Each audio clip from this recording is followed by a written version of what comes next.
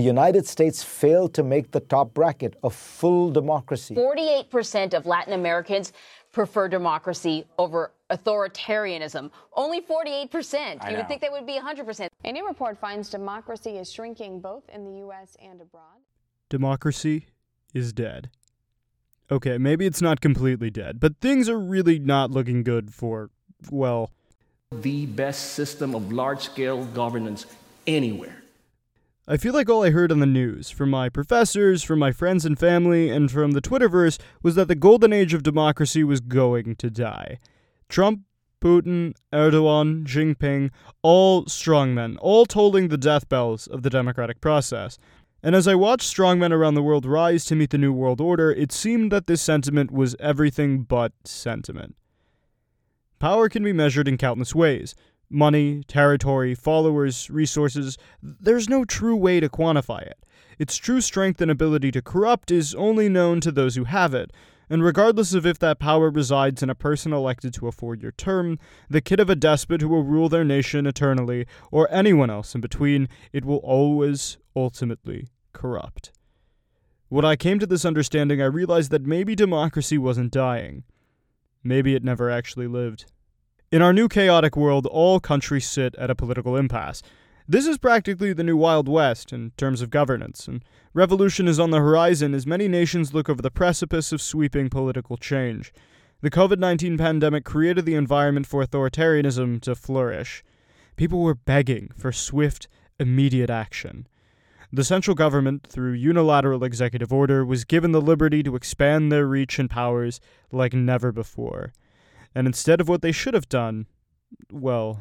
Coronavirus death toll in the United States is nearing 100,000. Local leaders in Portland, Oregon are calling for federal agents sent in response to a fight over post office funding with potential implications for the election is interfering with congressional talks. President Trump is choosing not to follow new federal guidelines that urge Americans to wear face coverings in public. You get the idea. This podcast is not designed to show you the horrors of authoritarianism or democracy, nor will it try to persuade you to rise up against your governments and national leaders. We've been given an opportunity. Go on.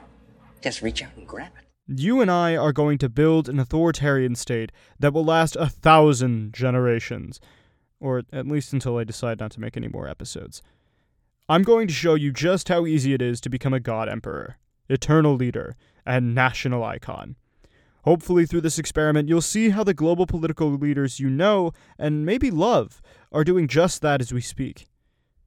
As always, unless you want to end up in The Hague or an international tribunal, do not try this at home. Welcome to the new age of government. Welcome to Authoritania.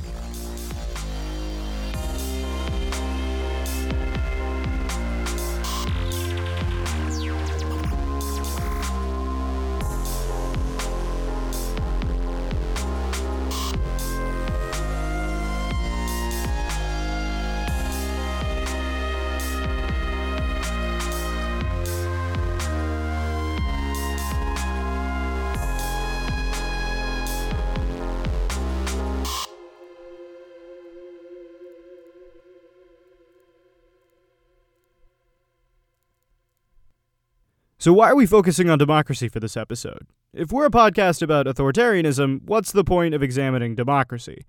Well, statistically speaking, if you're listening to this, you are probably living in a democracy in decline. If not, that's great, unless you live in an authoritarian state already, in which case I'm so sorry. But you're almost certainly living in a country with some significant problems. Even the most free countries abridge human rights sometimes, depending on the domestic policies they push into law. And because of this, it's certain that your country has a chance of becoming an authoritarian state. But isn't a democratic republic the most free setup for a government? It's unlikely that a strong liberal democracy could slip into a dictatorship without a coup or an armed revolution. Right? Well, according to international relations scholars from around the world, liberal democracy is the most stable form of government. It discourages countries from going to war with other democracies and allows for a better environment for diplomacy to flourish.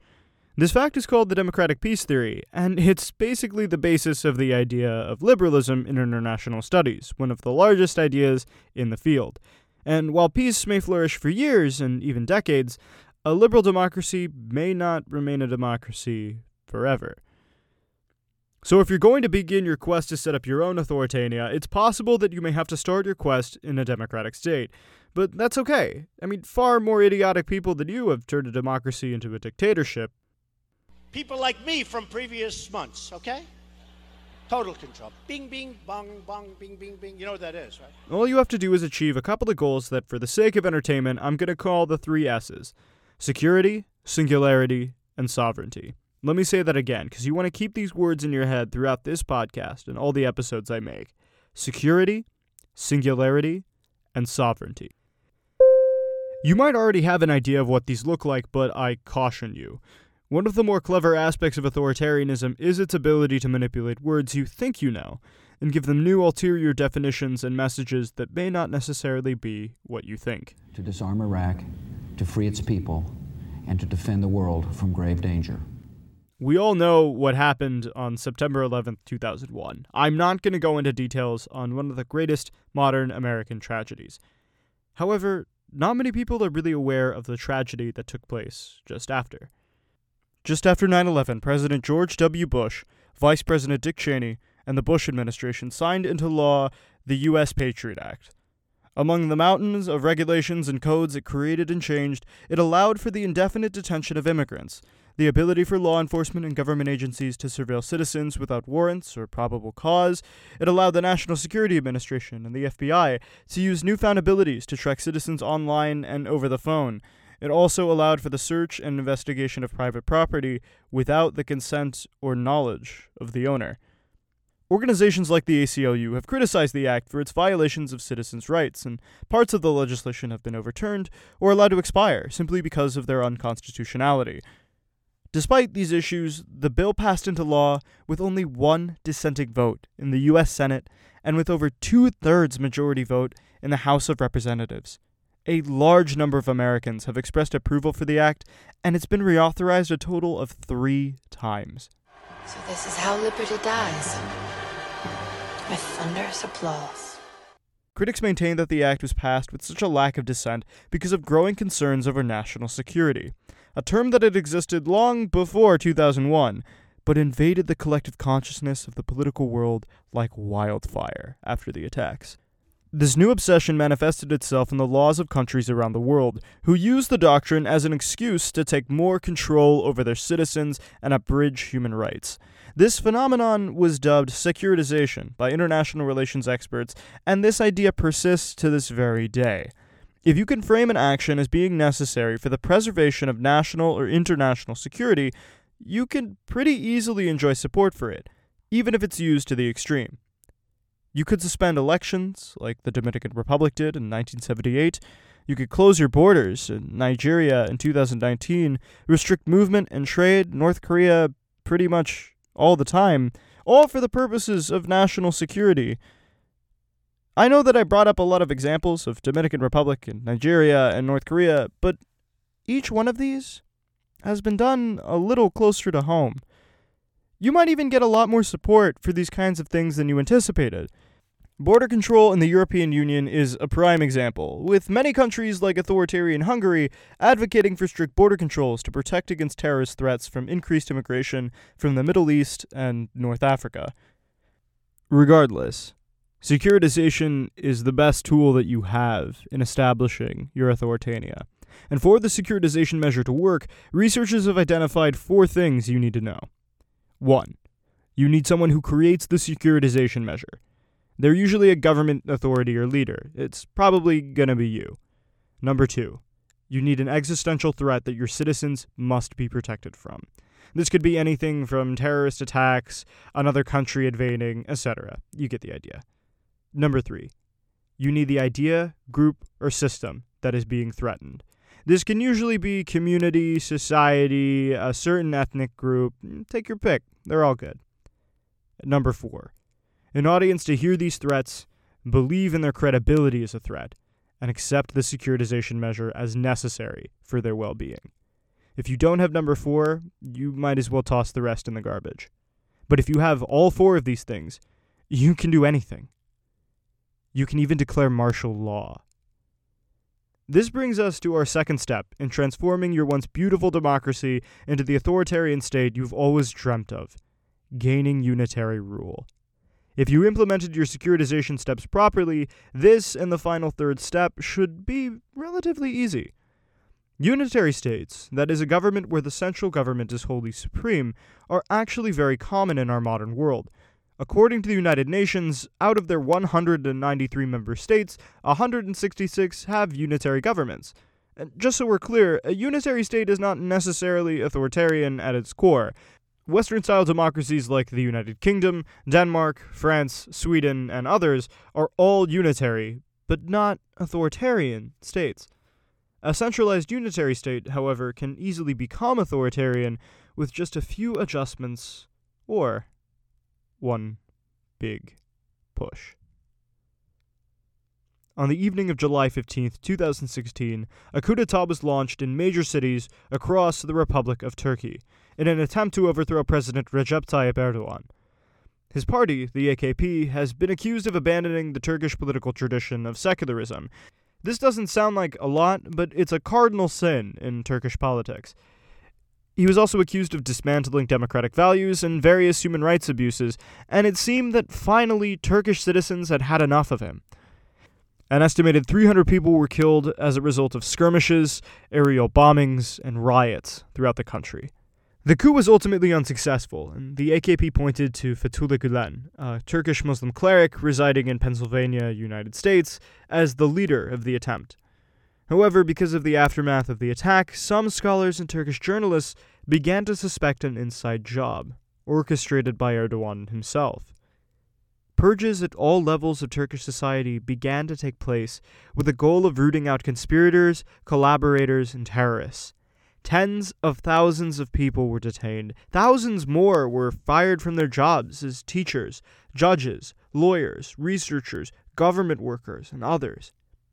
Every university dean in the nation was either suspended or fired. 45% of the armed forces generals and admirals were detained. Thousands of prisoners were released just so they could house the new prisoners from this event. Almost 100 media outlets and publishers were ordered to shut down. Wikipedia was banned in Turkey. The Economist described the purges as akin to a counter-coup, where Erdogan could snuff out any semblance of dissent left in Turkey. This purge happened all thanks to one of an autocrat's greatest tools, a state of emergency. See, a state of emergency is the pinnacle of securitization. It's practically a suspension of the rule of law, where decisions can be made directly by the leader of a nation with little to no input from any other elected official. It's open season for new laws and regulations. As long as you can keep the state of emergency up, you have full authoritative control of a nation. You are the president, and all those who oppose you are enemies of the state. Erdogan kept up the state of emergency for 2 years after the coup attempt. In that time, his AKP party pushed through a massive constitutional amendment that gave Erdogan powers over the nation unlike any leader before him.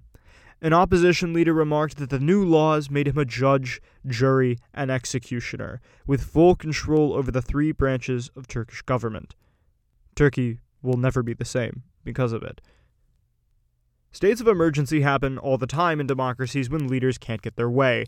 In the United States, President Trump famously imposed one in order to secure funding for a border wall without approval from Congress, or the people, in extension. In India, the largest democracy on earth, a 21-month period dubbed the emergency was put in place by the late Prime Minister Indira Gandhi after a war with Pakistan and economic downturn. This allowed her to rule by decree. During this time, a mass forced sterilization campaign was conducted in India, and almost all opposition leaders and journalists were jailed. It's no secret that the state of emergency is the key to centralizing power. No one can oppose you. No citizen dares to speak out lest they be viewed by their peers as a traitor. It's compulsory allegiance. It works like a charm. We're on to the last step. By now, you have successfully stripped human rights from your citizens, silenced your opposition, and consolidated power. Congratulations! The ghost of Muammar Gaddafi told me he's very proud of you. It's time for the third and final step in your quest. Eternizing your rule. If they didn't think you were an autocrat before, they'll know it now. You could keep prolonging your state of emergency, suspending elections until the invisible threat you've conjured is rendered non-existent. However, keeping up the charade indefinitely is not very efficient, nor likely to hold up for too long. Any suspension of term limits will have to go through the legislature, even in a state of emergency, and getting rid of a legislature is very difficult. However, since you already centralized enough power, you may have a shot. There is another way, and it's actually much easier. Call your friends. Using your political powers, you can elevate your allies, friends, family, and cronies into positions of immense power and influence. And if you can't get your friends around you to take on these positions, just make new friends. Oligarchs rarely say no to some extra power, and they can prove to be pretty useful friends. You can use their immense resources to boost your regime as far as the eye can see. This is probably the most common aspect among varying authoritarian regimes and states because it just works so well. Give me control, Michael. I promise to give authority back to you when this crisis is over. Do it, Michael. Once your political party and group of cronies make up the majority influence in your government, congratulations again, you now have every ability to utilize a national emergency to declare martial law, suspend democratic processes, and remove term limits. You join the ranks of Viktor Orban of Hungary, Xi Jinping of China, Vladimir Putin of Russia, Donald Trump of the... Oh, wait, well, that's for a future episode. As well as many other autocrats around Central Asia and Africa. Don't forget to use your police state to crack down on dissidents, jail political rivals, and influence elections with the help of some notable tech firms. Cambridge Analytica, Facebook, I don't know, take your pick. After all that hard work, it's now time to sit back and watch your country fall to its knees as you enjoy your newfound wealth and power. That is until your people suddenly and viciously turn on you, drag you into the street, and take revenge on all the nasty stuff you did. But that's not going to happen for a long time. Right? Thanks for listening to this episode of Authoritania. It's a fragile world out there, and autocracy lurks behind every corner. I'm Nikhil Jain. I've been your autocrat for today. I'll see you in the revolution. Thanks for listening to this episode of Authoritania. If you like this episode, please visit our Patreon page and consider supporting us at patreon.com/Authoritania. Authoritania is written and hosted by me, Nikhil Jain, produced and edited by Kennedy Mangus, with music by Sloan Welsh. You can find more from Sloan at his Instagram at Sloany_baloney. That's baloney with 2 Y's. I'm Nikhil Jain, and I've been your autocrat for today. I'll see you in the revolution.